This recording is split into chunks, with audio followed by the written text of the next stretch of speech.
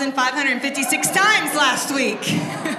What was great is the El Salvadorians started doing it with them. Even the kids on the island were doing it with them. So it was pretty exciting. So now what you're going to do after you saw that awesome video, Dana, wow, you did a great job putting that together.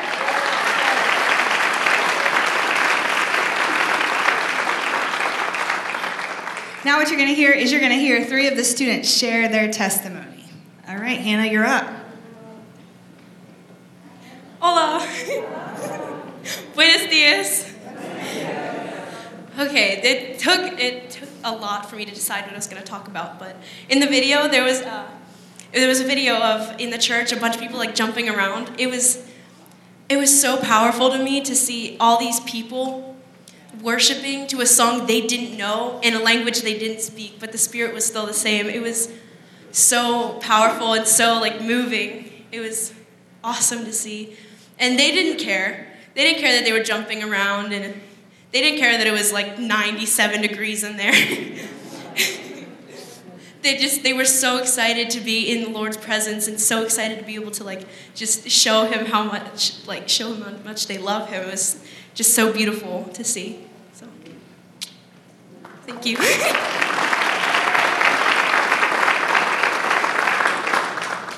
And what you should really be proud of is our kids didn't mind that it was 97 degrees and 100% humidity. They went after God. So it was a twofold thing. What she's saying is true. It was powerful. So great job, Hannah. All right. And they were singing in English when they were jumping around. That's what she was saying, which was cool. So during the VBS, we tried to teach the kids a worship song. And it was going pretty well, but it was kind of hard to teach them how to sing in both Spanish and English and just how to play it. And then eventually one kid sat down with some sticks and a bucket and started playing a song. And then another kid sat down with some sticks and a bucket. And then about 3 more sat down until we had about 5 kids that were all playing like the same song they already knew on the drums. And I was just kind of sitting in the corner trying to play along with my guitar. And then one of the interpreters eventually came over and started kind of directing everybody and playing the cymbals. And we kind of had our little drum troupe going on for about 5 minutes. And it was really cool being able to not be able to speak the same language as them or really communicate, but we were still able to connect playing the same song. And it was really cool how music kind of transcends language, and we're still able to communicate through that without being able to necessarily speak to them. And that was really cool.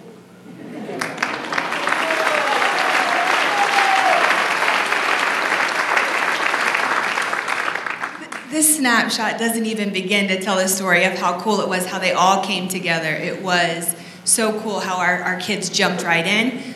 They didn't know the same language, but they just jumped in and they got the kids engaged and they got them participating all the time. They stayed engaged, so I was really proud of them for that. All right, Samuel.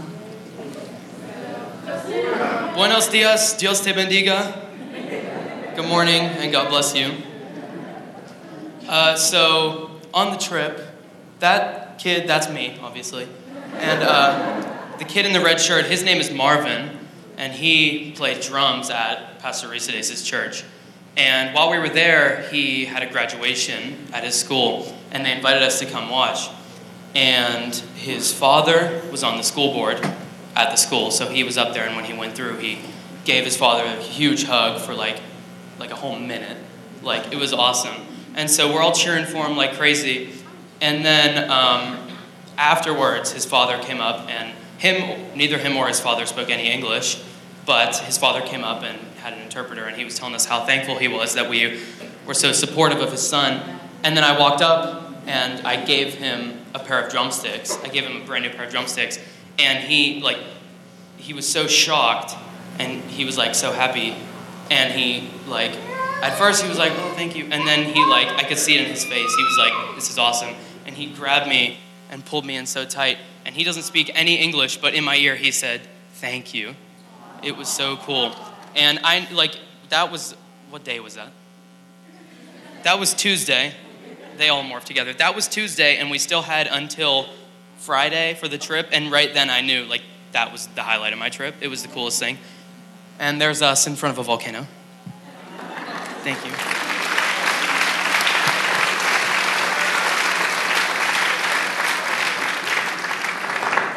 Are you seeing? Are you seeing so far why it's so important to see what you invested in? It's pretty powerful. But right now I have 4 more of our students coming up here. And they're going to share their testimonies with you. But what he was saying about Rafa can't go under emphasized. He really does all the legwork on the El Salvador side for us, getting transportation, making sure that we have a bus to ride in, making sure that we have the things we need. So continue to pray for him. If you haven't friended him on Facebook, do it. Like, he and Adam are best friends and they've never met.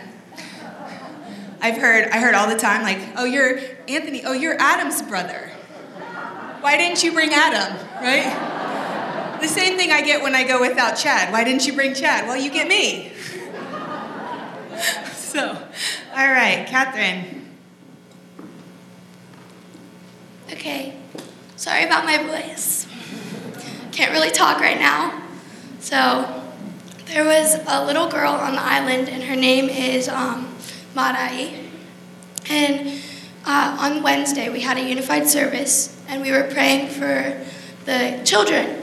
So I got her, and I got a few other girls that I had taught dance to last year. And I gathered them around, and I told them that I love them so much, and that God has a plan for them, and that I am so happy that I'm there, and I am so happy that I got to be with them, and I will miss them so much. And I asked them if I could pray for them, and they were like, yes, yes, yes, please, please, please. And I was like, and I just prayed for them, and I prayed that God's plan over them, and I prayed power over them, and some of them just started like bawling, and it was just touched my heart so much that to see that they were crying, and because I'd never seen any of them cry before. They're all just always happy, and I've never seen any of them cry, and most of them just started crying right there and right in that moment. And Marai, she's always been with us through this whole process, and she's always there, and I just love her so much. She's so precious. She's so precious. And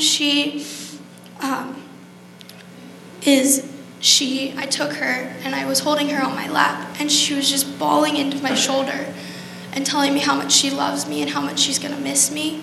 And it just touched my heart so much that we have such an impact on them, and that they love us all, and that they will always love us. And it just touched my heart. So.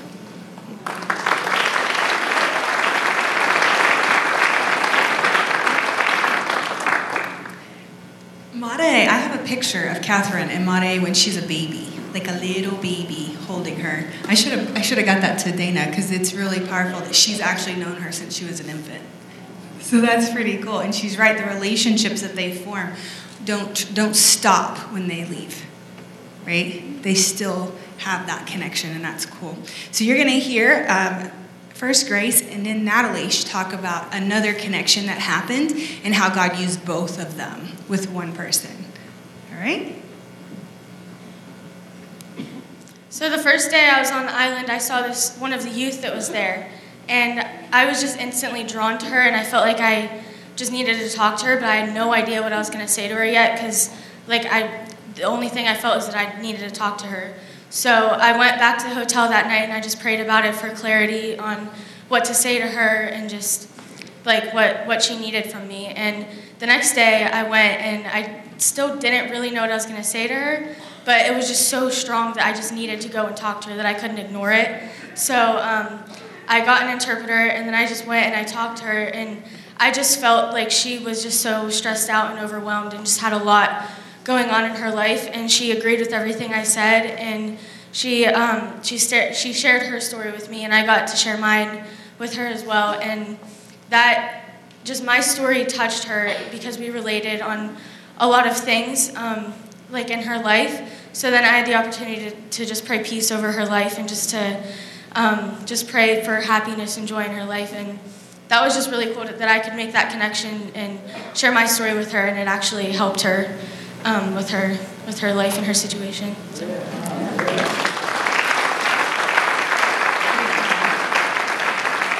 All right, Natalie, come up and share your son.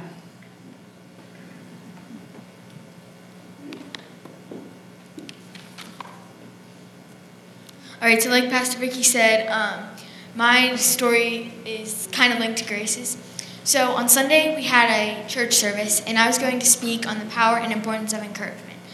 And I was really nervous. Like, I don't usually get nervous about those kind of things, but I was very nervous. And it went so well. After that, I was like really excited because I was like, oh my goodness, I got to share something that was on my heart, and I was really excited. So at the end of the service, we had a time of prayer, and our team was in charge of praying over all the people. So I just came up to one of the ladies and just started praying over her. I just walked around praying for other people as well, one by one. Then there was this girl who looked about my age or a little bit older, and she just caught my heart as I was asking God who I should pray or give a word to. I knew she was the one. God gave me a word for her, and I was sure I had to do something about it. I walked over to her, and Grace was praying for her, so I just joined in quietly. I was listening to her prayer, and I realized that she was praying and speaking the same thing over her that my word was about. This shocked me. I was so excited. I had never actually seen God move in me like that before. It's awesome. Later on... And I'm still on.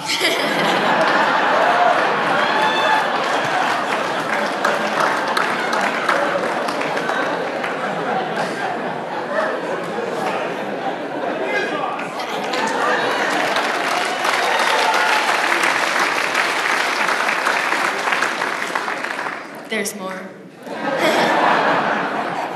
So later on in the week, me and Grace both really got to bond with Rosario, that's her name, and get to know her better. And on Wednesday, we had a unified service, and she shared a short sermon because at VBS, Tony taught her how to write and share one.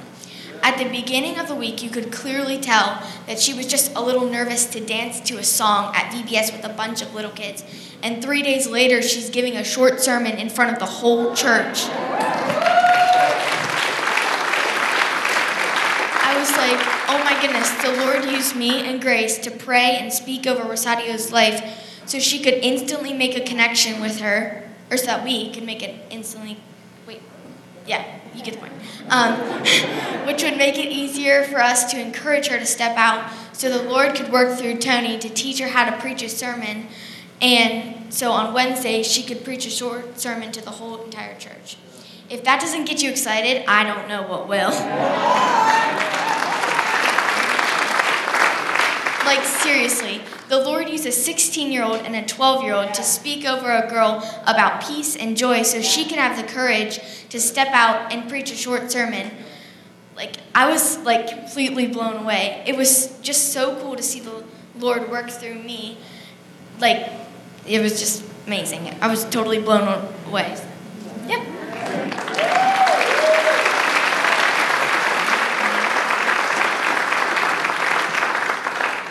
One thing I think you need to know is Natalie stepped out and shared her first short sermon on Sunday night in front of the entire church as well, which I believe absolutely opened the atmosphere for then Rosario to share her first short sermon to the entire community. Not just the church, the community. So yeah, give them a round of applause.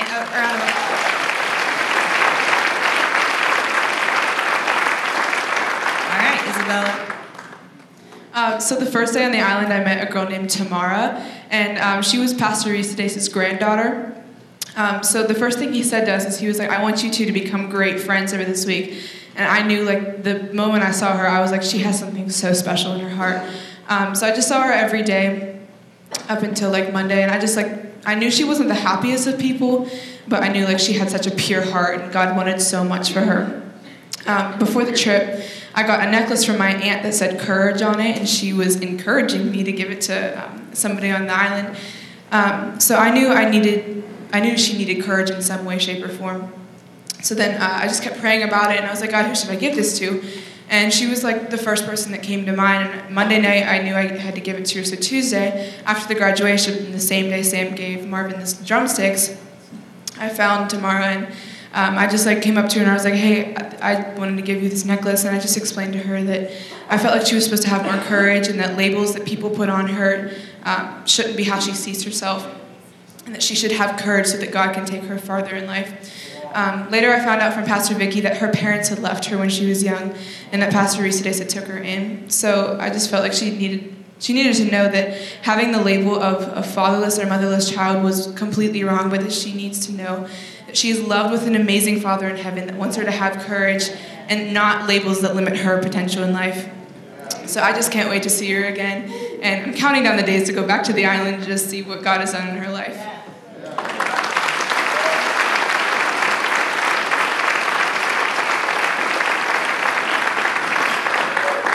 Ladies, great job. Listen, each one of these have told you a different story of how God used them. And I want to point out right now, all of them were extremely scared. All of them were afraid before we left. All of them came to me and said, I'm really nervous. I don't know if I can do what you asked me to do. And they blew me away. Just like Natalie said, I was standing there watching them at times going, wow. So when God tells you to do something, trust me when I say, He's going to blow your mind with what's possible when He does that.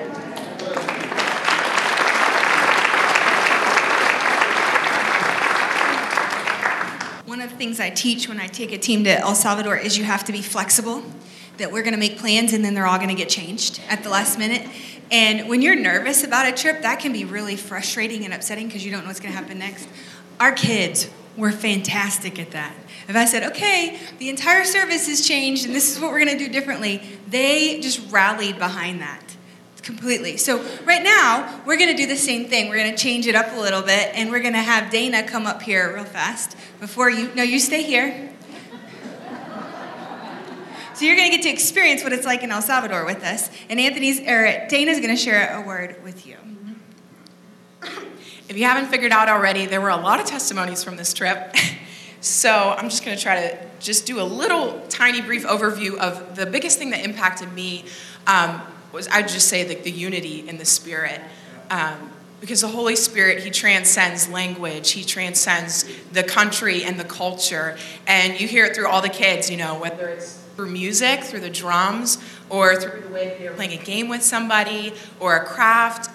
There were just so many ways that we connected with the people, and it was amazing. And one of the instances that I experienced was with these two little girls that wanted to go on those inflatables we saw in the video.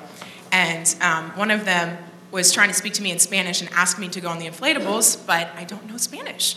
So I was like, I don't know what she's saying. There was no interpreter around. But the other girl I had been spending more time with that day, she knew I didn't speak English. So she looks at her and she's like, and she says probably, this girl don't know English. We gotta figure out another way to talk to her. So she goes, So and I'm like, oh, you want to go on the slide? Yeah, let's go on the slide. So that was just like a really sweet, cute moment. But what it's taught me on the trip is that the unity in the body of Christ is not just for here, it's not just for the central family, but it's for across the earth and it's across the nations. And you could feel it so strong. I was able to connect with, like I said, the kids, the other media person on the trip. It was super cool to be able to serve God in a way with somebody who speaks a different language, but has the same kind of mission and goal in the field. And to be able to learn technical things was also super cool. But it just gave me a confidence that God is raising up His church, and it's not just here, but it's through it's throughout the nations, and there are just so many examples of that. So just praise the Lord for that, and that's just my awesome takeaway is just the Lord is moving and He's working, and we just had an awesome trip. So thanks.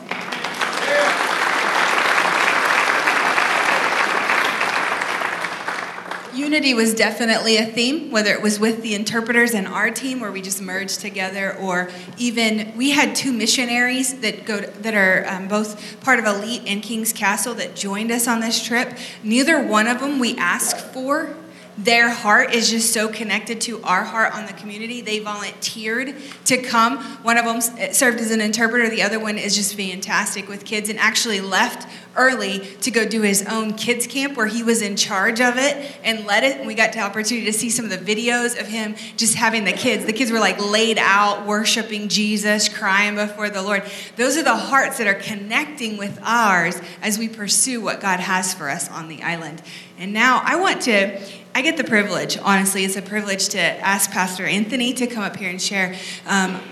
We've not really connected a whole lot before this trip. Adam and I give each other a hard time all the time. But Anthony and I really haven't talked. I've talked to Jill more so.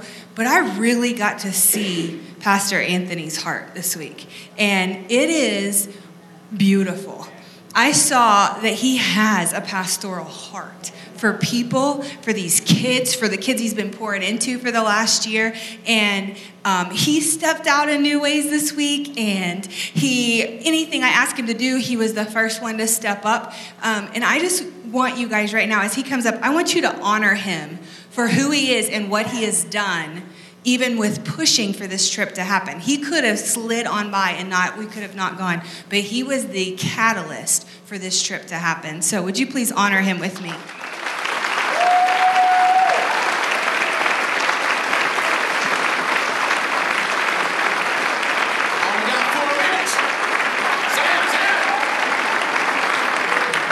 Only got 4 minutes. You guys can't take my time up with that stuff.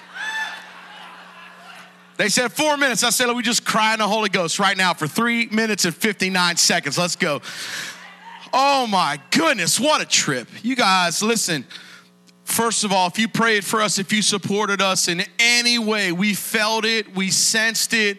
Your prayers were answered. We watch them happen live. You cannot understand the power of prayer. You cannot understand the power of investing in us to do what God put on our hearts. You can't. So thank you, thank you, thank you, thank you, thank you. I got 3 minutes and 30 seconds. All right, so much awesome stuff happened that I decided I can't choose what you hear about. You have the power to choose, okay? So I'm going to read you 4 titles of testimonies for this week that happened for me. And you're going to get to vote. Don't vote early. You might want to vote for one later. So I'm going to read all 4 titles, and then you're going to decide. I'll go back through the titles. You raise your hand if you want that testimony, and that's the one I'm going to give, okay? Everybody cool? Okay, the first one is praying for healing. Did Anthony get discouraged? First one. Second one is Anthony and Arisa Dace and the pupusas they love. Number 3 is Sandy Hands and other moments from the beach of El Salvador, the Iceland Tasarahara. I'll tell you more about that if you choose it. The last one is throat punching the spirit of suicide. Okay, so we're going to go through. I'll give you the titles again. You raise your hand and vote. The first one is praying for healing. Did Anthony get down? If you want to hear that one, raise your hand. It's pretty good. Thank you. I got a vote. Thank you. I got another vote.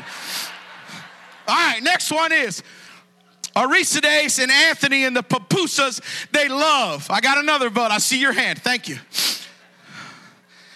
The third one is Sandy Hands and other awesome moments from the beach of El Salvador, Iceland, Tasarahara. All right, great. I see the hands. And the last one is throat punching the spirit of suicide. Oh, okay. I'll say this. If you guys want to hear those other stories and some more stories from our kids, Wednesday night, my wife and I are opening the doors of the Rock to you. If you want to come and experience what we did, we're going to try to get a hammock set up. We'll tell you about that. Maybe some stray dogs running around. We're going to talk about what happened. We're going to tell stories. We're going to connect. We're going to let you see what happened and hear what happened. We're going to pray for you. If you wrote down some things while we were gone, I appreciate it. We'll talk about that Wednesday night. If you prayed, if you invested, if you have a t-shirt and a hat, wear your hat either frontwards, down low, or backwards, fine. Come down and see us at the Rock Wednesday night, okay? All right. I asked Jill if I should do that. She said, what's the worst thing going to happen? They fire us? I said, well, I said, you're right. So, all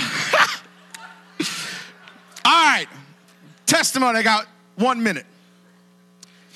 We are climbing up a volcano. It is intense.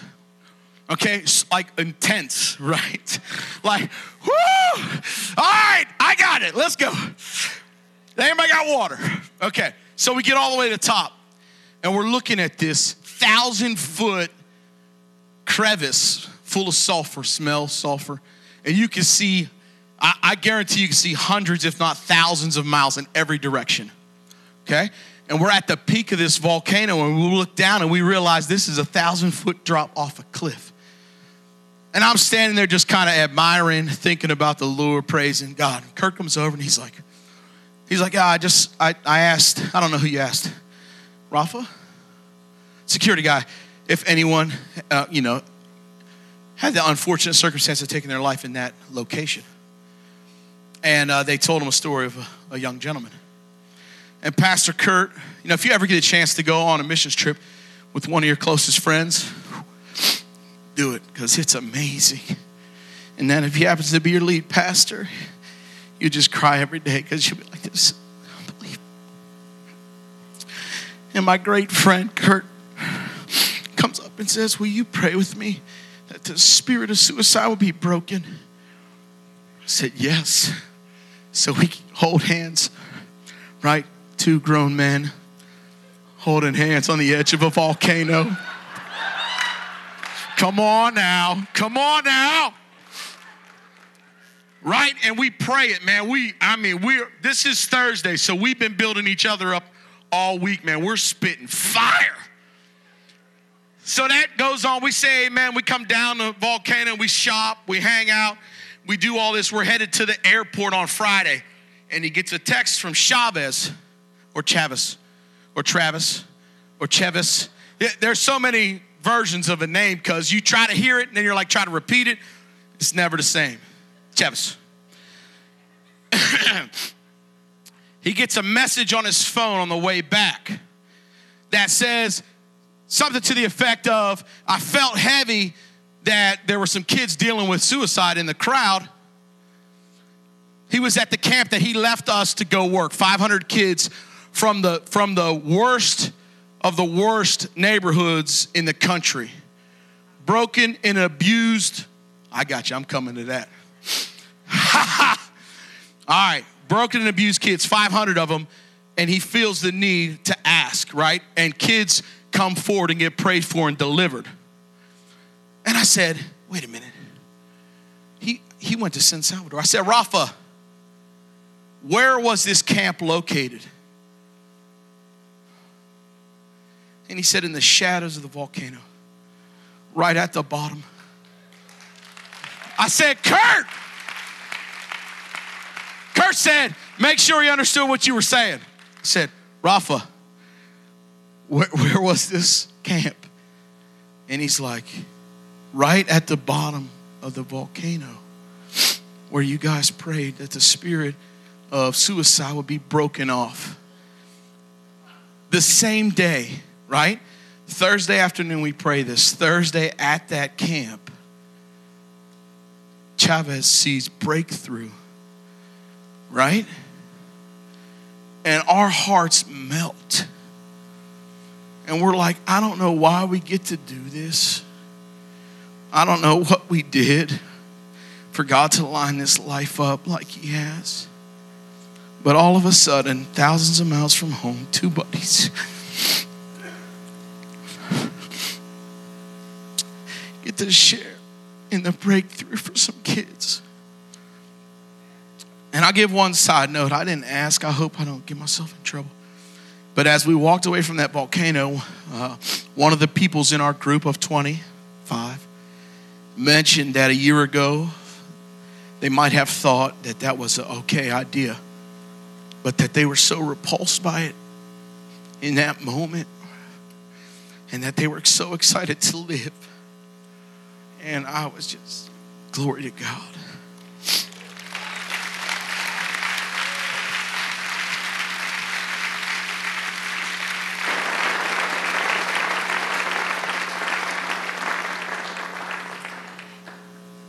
There are so many more moments like that we can't possibly go into right now, of just where God put us in the right place at the right time, had the prayers at the exact time when they needed to happen, provincial care. God really showed up this time, and then even the unity of the heart. Chavez was only with us for 3 days. He'd only known Anthony for 3 days, and yet there was that kind of connection. That can only happen by the Holy Spirit. That's the only way that happens. All right, I have 3 more students for you.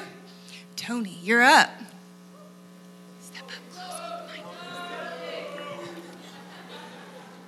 Hola.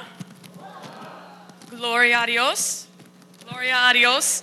Glory to God. So I'm going to start with Saturday. So Saturday was our first day on the island. And we got to do these cool things called sessions. One session was teaching the kids how to drum, how to play ukulele, all this cool stuff. And I was in charge of how to preach a sermon. And on Saturday, there's only one person attended. And I was completely fine with that. It was actually the girl that Grace and Natalie were speaking about. She was so excited.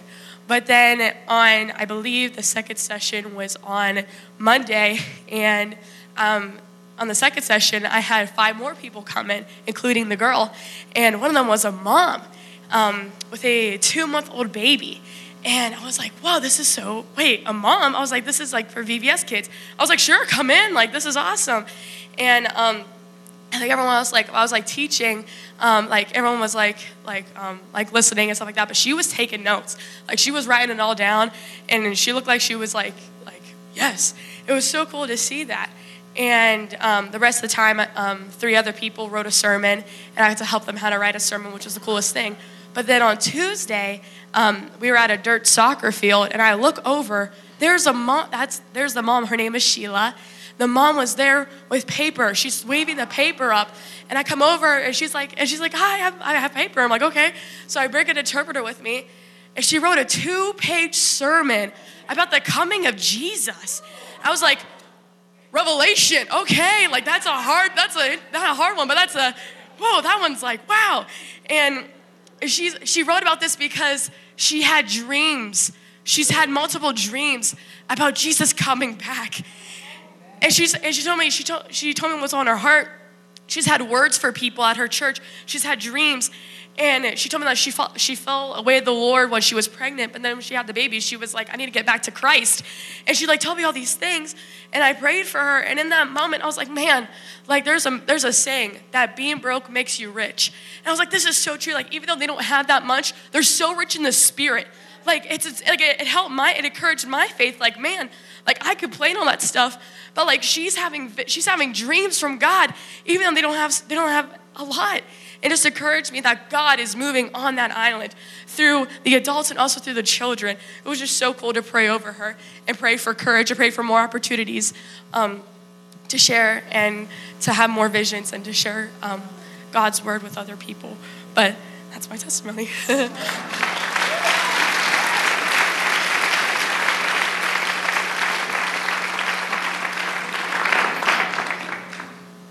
Did you guys hear it correctly? Your young people were teaching their young people how to do ministry.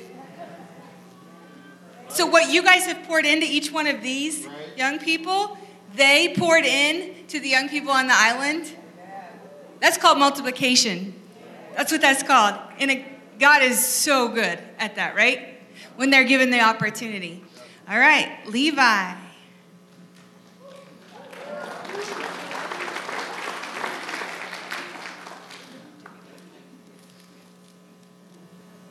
So Sam was talking about the graduation for Marvin on Tuesday, but before that we had a really cool encounter with a man named Carlos. So we were just talking, and Anthony called over a few boys to come pray for this guy.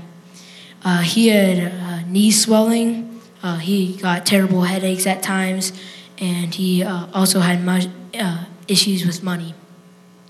And we first just prayed for his knee, and he said before we prayed, on a scale of 1 to 10, it was an 8 pain. And after that, after we prayed, he said it went down to a level 1.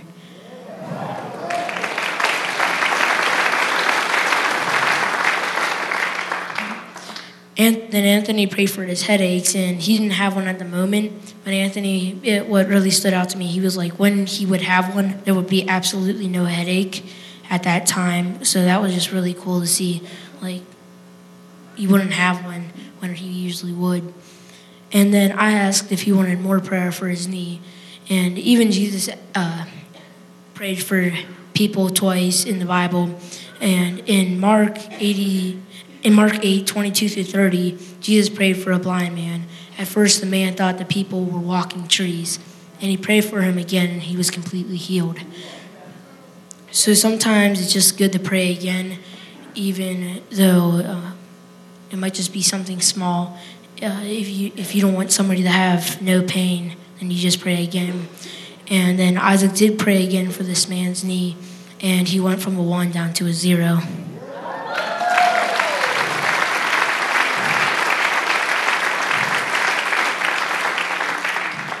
So when we prayed for this man's money issue, that God would give him all the provisions he needed and that the problem would just come off of him, Carlos was basically making another ocean with his tears.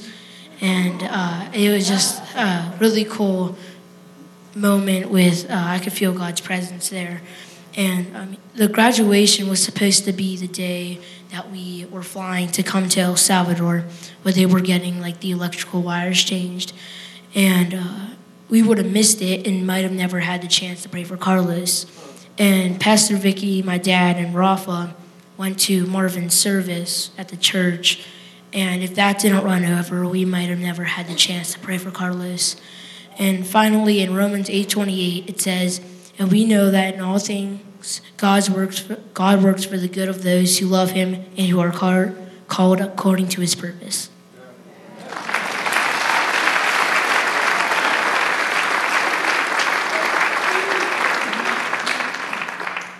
So that was just an example of how we had plans and God shifted them. And he's correct. On Friday, we were supposed to be flying in. They were going to have graduation. We were going to miss it. And they shut the electricity off completely on the island. And so they had to move it to Tuesday. And so what we thought was an interruption was actually a divine appointment. And they took took advantage of it in a great way. All right. Isaac, you're up. Good morning. There is one specific part that really meant a lot to me, but out of all the ones, I had to pick this one. So it was at the Unified Service at the very end of the trip. It was the last event we were going to do. And at the end of the service, my dad had all the pastors and people that were in ministry at the churches on the island to come up to be prayed for. And so then our youth team, we came up and we went to pray for them. And Miss Vicky told us, even if we don't have an interpreter, just still pray because God can still touch them through the Spirit. And that's what God showed me through that event. So I went and just started to pray for a few other gentlemen, and I don't know if some of them could understand me or not, but I just continued to pray. And then I came to this one elderly gentleman who just looked like he was already soaking in the presence, already being touched before even being prayed for. So I just started to pray for him. And he just started to say, like, gracias, Señor, gracias, Jesus, gracias, like, thank you, Jesus, thank you, God. As I was praying, I'm like, maybe he understands me, maybe he doesn't, you know. And then as I was continuing to pray, he just started to cry. And then I was like, whoa, the Holy Spirit is really touching him right now. And he started to cry harder and harder to the point where he was, like, bending over like this. And I was like, and I just stopped praying and I asked the Holy Spirit, fill him more, because I'm like, even if he doesn't understand what I'm speaking, the Holy Spirit does, and his Spirit agrees with what I'm praying. So if you guys are out somewhere, even on a mission trip, don't feel like you have to back away if you don't have an interpreter, because God can still use your spirit to connect with another person's spirit to fill them and transform their lives. Because if I didn't pray for that man, I don't know if he would be touched, right? If somebody else did, that's awesome. But if God didn't use me with an interpreter, even his spirit wouldn't be touched, right? But if with an interpreter, what if it was different? What if he didn't feel the Spirit as much, right? So I just like, you know what, I'm just going to take a step of faith, actually a leap of faith, and just believe that God's going to touch him even without an interpreter. So if he didn't understand me, his Spirit did, right? God touched him through his Spirit. So he gave that guy an agreement with what I was praying for. He gave that guy more boldness probably. And as I was praying, I don't know if his spirit was agreeing with this or just he's just getting touched by God. I was just praying that when he would speak in front of his congregation for his church, that they would be touched and there'd be healings and salvations as he's speaking. So I was just feeling like that's really awesome for God to show me that right there. Does not matter if there's a language barrier. God still uses you to touch other people's spirits and transform their lives. So tomorrow or even today, if you feel like you have to pray for someone at your work and they aren't even a Christian, they don't understand anything about church or about God, don't feel bad to pray for them. Because their spirit, if they're doing a bunch of bad stuff in sinful ways, their spirit will know what is right and what's wrong, and they'll turn to the right way, to God, right? So God's going to use you for the rest of your life if you believe this and if your spirit agrees with this, right? Thank you.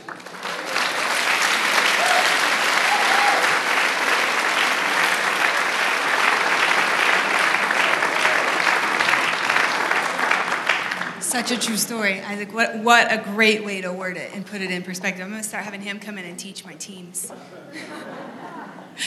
I want to take 1 minute and just say thank you to all of you and to all of the parents who entrusted me to take this group to the island. Without each one of you putting your faith in me to take this team, it wouldn't have been the same team. So I want to just say thank you really quickly to each one of the parents and grandparents who allowed their grandchildren and their children to go to a third world country with me and do God's work. They literally poured everything they had out on that island. And when they did that, they planted seeds, right? They gave a big gift to the island, but we all know that a seed that's not nurtured and watered will die and will be ineffective. So right now, what I would like you to do, first of all, I want to just ask you, I know it's getting close to 11:30, but don't go anywhere. Every minute of this service is going to be worth your time, I promise. So I'm asking you, please, stick with me. Be flexible with me today, okay? Just like these young people were flexible with me all week, be flexible with me today. And just hang in there, because I promise you won't regret it. Right now, what I would like you to do is stand up with me, and we're going to intercede for the island, for the seeds that were planted, for the things that were done, that God's will be continued even though we're not there. And Isaac is going to lead this for me. So as I'm praying, I want you guys to pray too. And don't feel like right now we can only just pray right today and then stop praying for the island.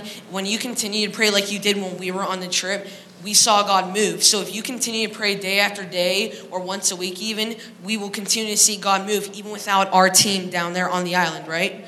So when we're praying and the people on the island are praying like Pastor Reese today, so we're going to see people move strongly in the spirit on that island. So let's pray for multiple things right now. All right, dear Lord, we come to you today. We thank you right now, God, for the seeds we planted in the youth and on the adults and the little children's lives, God. I ask right now, their seeds will sprout right now, God. They will not wither and die, Lord, that they will grow up mightily to be a plant for you, God. That their plant will grow taller than any other, God. That right now they will be used mightily ways, God.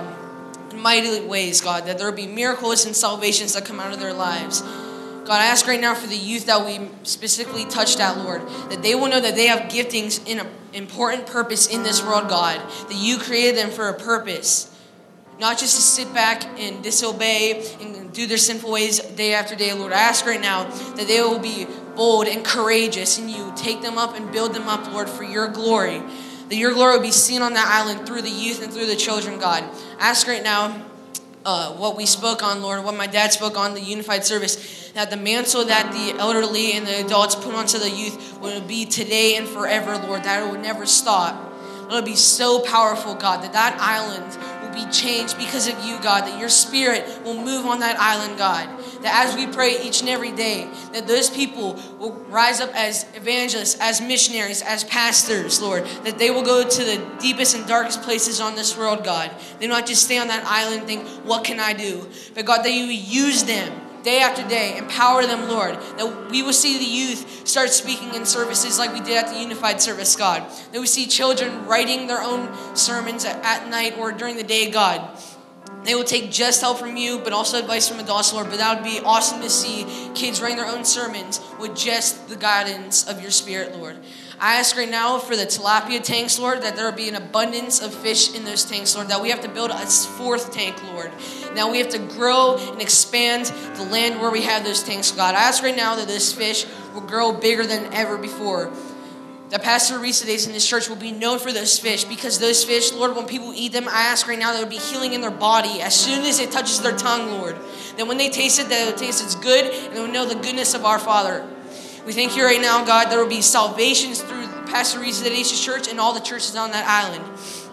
God, I ask right now that your power will move on that island, God. Your spirit will be so thick that people have to actually run from their houses where there's so much sin and run to the churches. Lord, that they anoint their houses with oil, God, and that they will pray before bed each night. That your power will be and your angels of protection will be over those houses, God. I ask right now that the youth in every generation will be in the churches, God, worshiping you. That they will not be afraid to worship and dance and jump around and twirl for you, God, just like David did. I ask right now that there will be good mentors on that island, Lord, for those kids. I ask right now you just bless all the people on the island and bless our missions groups that are going in the future. In Jesus' name, amen.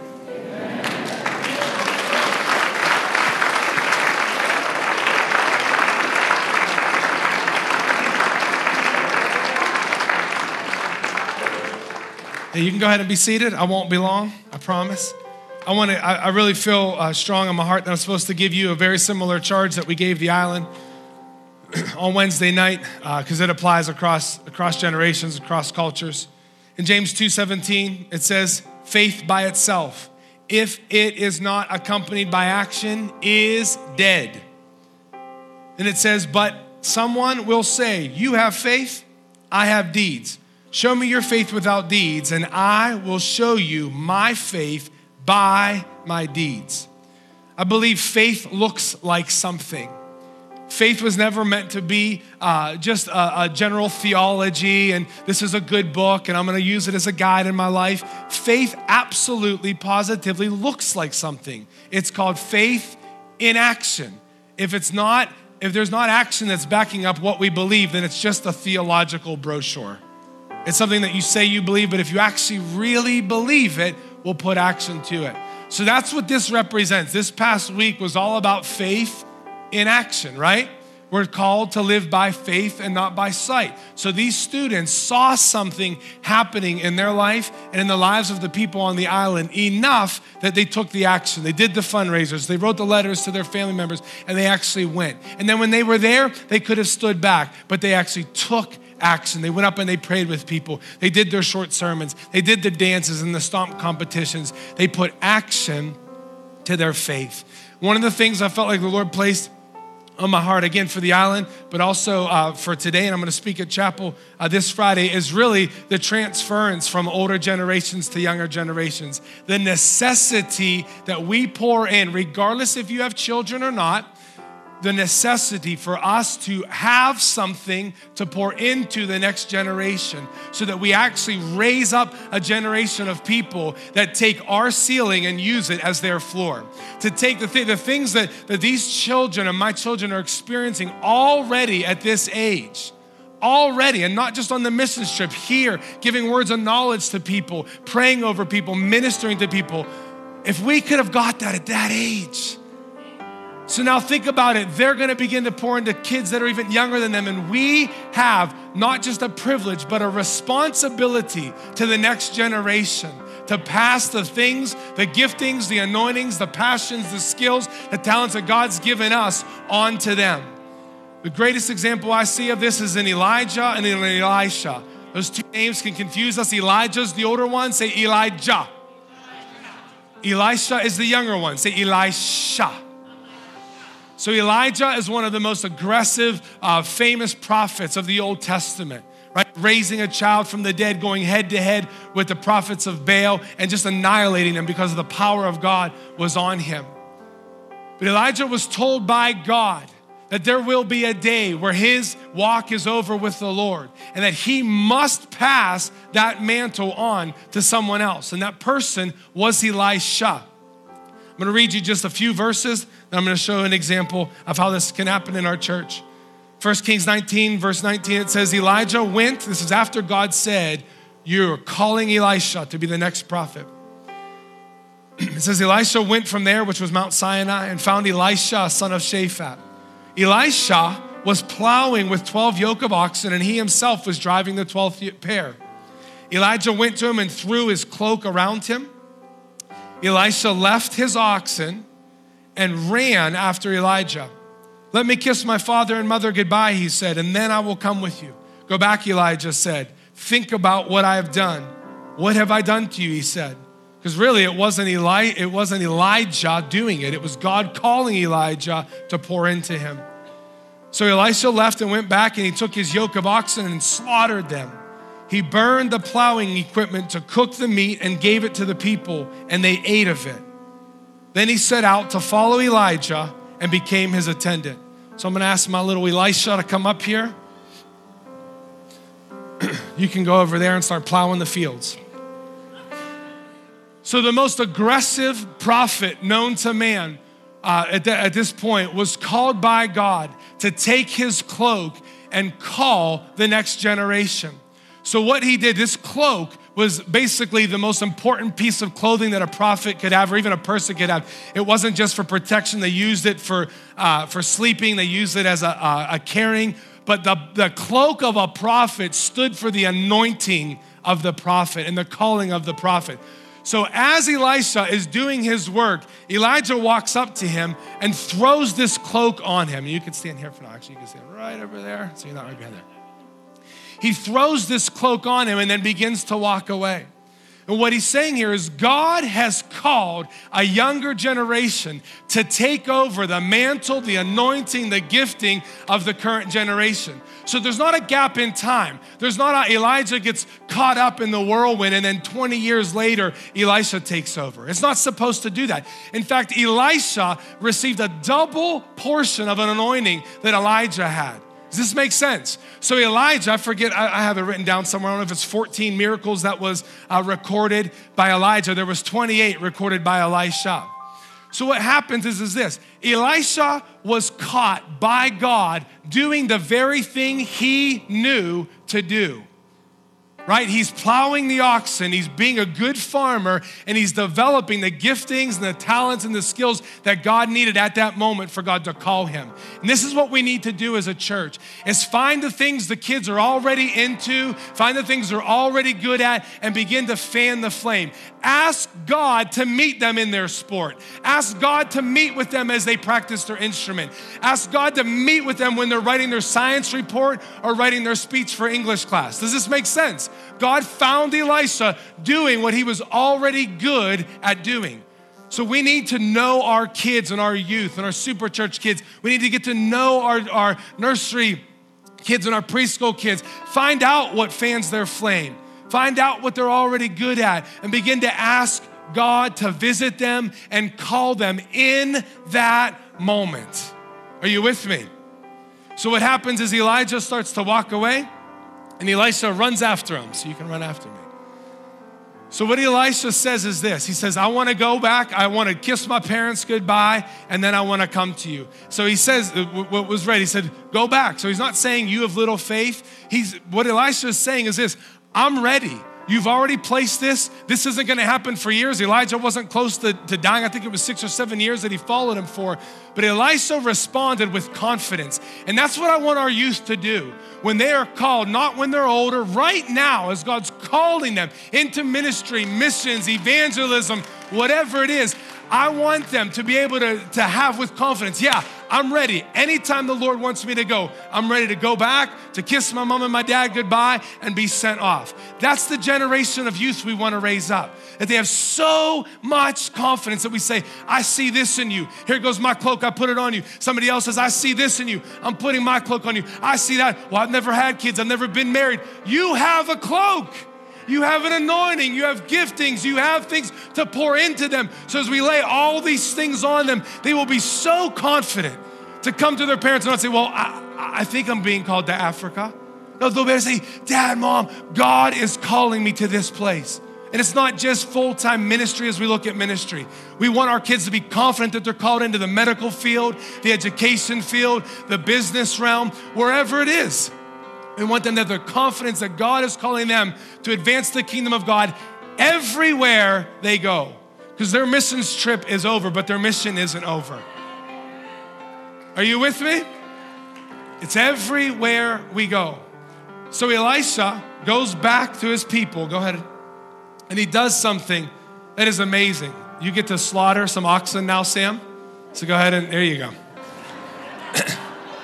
So he gets to pick up the wood. Go ahead, pick up some of the wood, put it in a fire, make a fire with it, and put the oxen over top of the fire.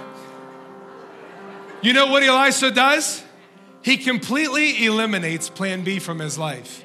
He doesn't say, hey, dad, hey, mom, hold these oxen in case being a prophet doesn't work out for me. You know, if the pay's not good and the retirement package isn't excellent, I'm coming back. What he does is he takes his livelihood, he takes the wood that was around, that was yoked, and he creates the fire and then puts the animal that he used to have all of his livelihood for, kills it, sacrifices it as a holy offering to the Lord.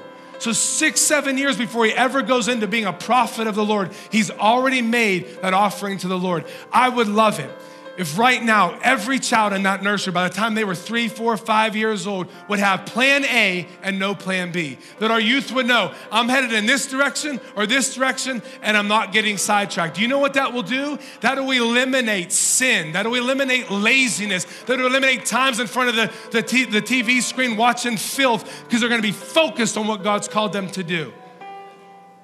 To get them to do that, we have to be that way. Do you know that? We have to be adults with no plan B, right? So if you're in the business realm, the medical field, education field, wherever, you have to be doing that with such precision and such passion and taking advantage of every opportunity that God has given you. There's no plan B. And what they're gonna see is they're gonna watch how you're living, and they're gonna be willing to set all the other nonsense aside. Say, I'm getting rid of all my other options and I'm following what Jesus has called me to do. You know what happens is this. Elijah listened to the call of God, so he obeyed God, right? And because Elisha listened to the call of God and he sacrificed that animal, what happened there is there was a feast, which means his family benefited from him actually leaving the family to do the work of God. They were able to eat the offering that was to the Lord. So I'm telling you, as an adults, if we obey God and pour into these youngsters, as they begin to obey God, they are going to touch people's lives that we'll never touch. They'll be able to impact people, and there will be a feast, a spiritual feast of people coming to know Jesus and being healed and set free, that they would never listen to us as an adult. We're not in their classrooms. We're not in their school hallways. We're not going to be with them in college. But what we do while we have them in our homes, in our church family, can absolutely make a difference. So what happens is he does that, his family benefits from it, and then Elisha walks hand in hand with Elijah the rest of Elijah's life. Listen, folks, we need to be in a place that if these children and these youth of Central Assembly of God are watching our lives, they're actually going to want what we're wearing. And they're not going to say, you know what? I know you placed this thing on me about 6-7 years ago, but I don't know if I like what I see. Right? We want to be living in such a way that they want to be tethered hand in hand and they want to follow us and learn from us. And we're not waiting, though. In the Bible, what happened is this. Elijah put this on Elisha. Then when they reconnected, Elijah still kept his cloak, because Elisha did not actually receive it until Elijah went up in the whirlwind. Remember, he had to keep his eyes on him, not on the chariot of fire. So Elijah goes up, the cloak falls to the ground. Elisha's like, that's mine. He was so excited, picks it up, strikes the water, and the miracles begin. But in this generation, in the new covenant, 2, 3, 4, 5, 6, whatever year they come to know Jesus, they get the same Holy Spirit in them as I have in me, as Jesus had in him. So we get to keep placing cloaks over our students, but we're not waiting until we pass away to activate them in ministry, right? That's why we're willing to let them do short sermons and preach and share testimonies. Each one of us has a cloak of anointing, calling, giftings, and passions. You are important to God. You are worth something in the kingdom, and our youth need to see it. They need to know it, and they need to have those cloaks rested upon them.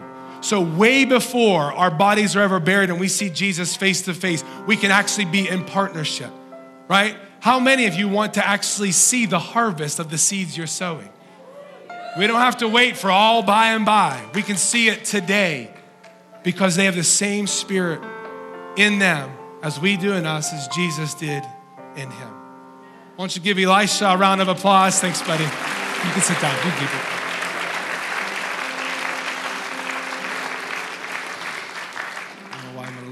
I want our team to come up here, and I want you to face the congregation.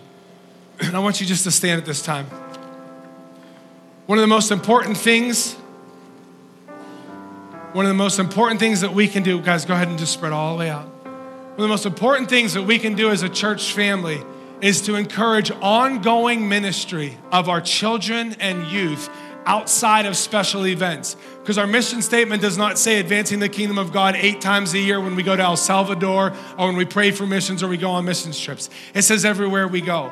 So what we're gonna believe is that these youth aren't going to come off of the missions high and then dive right back down into, whatever life, and I'm just not interested and I'm just gonna do this. No, we're gonna believe that God's gonna take them from glory to glory to glory. Right, so we actually trust the training we've given them. We trust if they can pray with people who don't understand the language and they can get touched by God, so can you here. And that they're gonna continue to increase and increase and increase because we as a church family are going to continue to pour into them. You are needed in their lives. If you don't know one child or youth, begin to just walk up to them, introduce yourself to them, ask them what they like to do. What's your favorite sport? What's your favorite class? Just begin to get to know them. And the Lord will show you how you can place your cloak upon these youth. But I do know this, is they put their faith in action. And I know that they're ready to be equipped more, and I know that they're ready to be empowered more. So I'm calling 2 different things to come forward to the altar. We're gonna sing a song, and then we'll close up. Number 1, if you are believing for something, you have faith for something and you haven't seen that breakthrough yet, or you're believing for something and you don't think you've actually taken action yet, right? You say, I see it in God's word. I haven't taken action in that area. And I'm still waiting for it, but I'm believing for it. I believe that these students have faith to partner with you today. So if you're believing for something in faith, I want you to come forward and receive prayer. No interpreters needed. Unless they pray in Spanish, then we're in trouble. You can come forward. You don't have to wait for me. Absolutely. This is like when the food's out on the table and people just start coming forward, we're good. The second thing is, if what they said resonated with you and no matter what age you are, if you're a college student, if you're still in high school and you didn't go on the trip, if you're an adult, a grandparent, or if you've never had kids and something sprung up inside you today that says, I need to pour out into the next generation more. I know that I need to grab onto this thing and pour out more. I want you to come forward and actually have somebody that's younger than you pray for you. Does this make sense? You say, I am committed to being an Elijah of my day. I'm committed to taking the things that God has given me and passing it off to the next generation. I want you to come forward and I want you to receive prayer. Youth, you could say short prayers over them if there's a lot of people forward, and we'll do it. So if you're committed to doing that, come forward as we pray. If you're believing in faith for something, you can come forward also.